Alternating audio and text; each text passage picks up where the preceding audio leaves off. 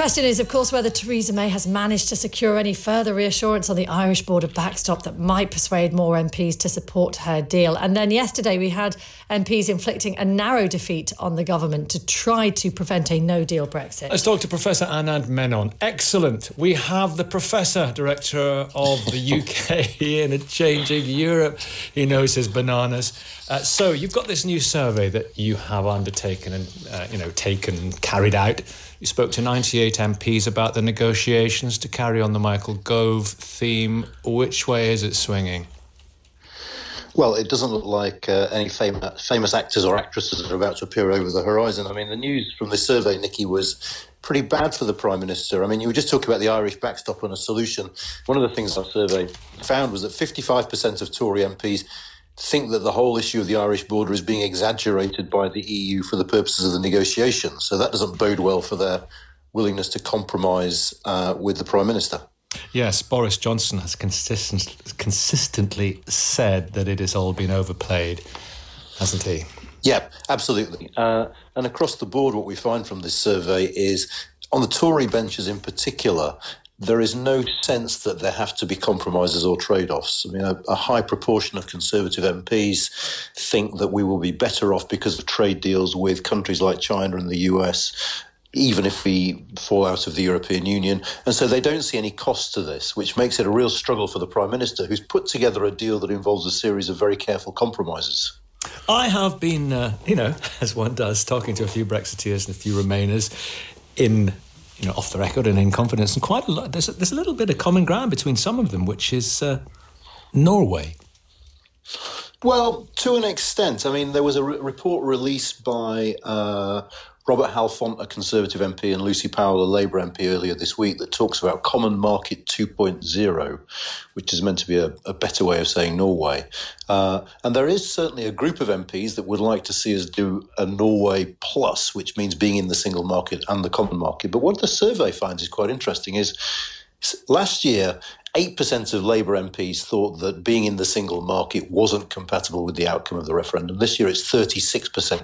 So whilst opposition on the Tory benches to what Theresa May is proposing is hardening, opposition in the Commons to a softer form of Brexit also seems to be hardening. How's it going to play out next week, do you think? That is a really mean question. I don't think anyone knows, to be honest. At this moment, it looks highly unlikely that this deal is going to get majority support in the Commons. I can't see from where we are now how Theresa May gets this through, because what is striking is we seem to be taking up exactly where we left off before Christmas. There doesn't seem to be any sign of movement among MPs. What the Prime Minister hoped before Christmas, I think, was MPs would go home, cool down, talk to constituents who'd say, just get this done, just back the deal. There doesn't seem to be any evidence of that at the moment, so I suspect that she's going to lose. And she says my way or the highway, doesn't she? So listen, this is the big question. This is what I think our listeners really want to know. And what we want to know, if and when this vote does not get through, then what? An extension of Article 50? There have been mutterings from within about that, apparently. Will the whole debate change about the possibility of another referendum? Will she come round to that? Maybe a referendum along the lines of her deal or no deal, and then allow somebody else to insert or another referendum in that arrangement? Or are we hurtling towards no deal? What? Well, in the short term, I think the crucial question is, if this deal is defeated, how much is it defeated by? If it's defeated by a landslide, then I think the Prime Minister's position becomes pretty untenable. And it might be that the Cabinet turn to her and say, look, enough is enough. You failed. We need to move on with another leader. It might be that there is a vote of no confidence in the government put forward by the Labour Party. I find it very hard to see this Prime Minister moving forward with the referendum.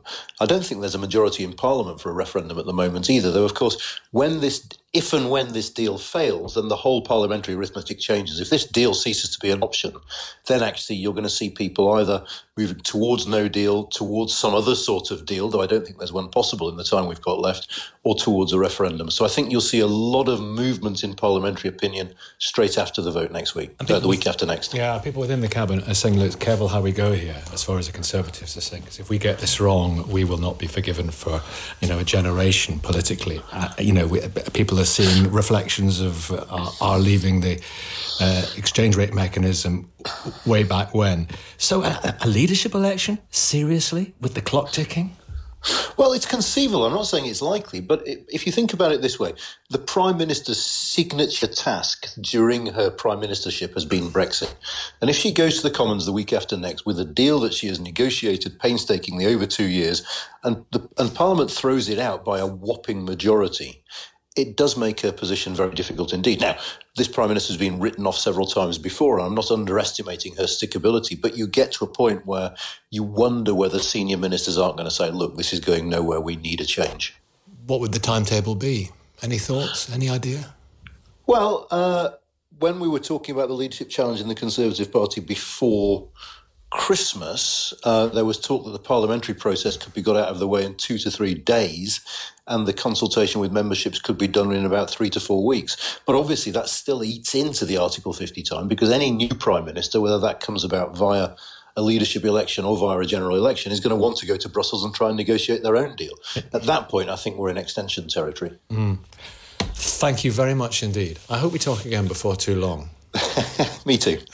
I think we will. Professor Anand Menon, Director of the UK and a Changing Europe. It's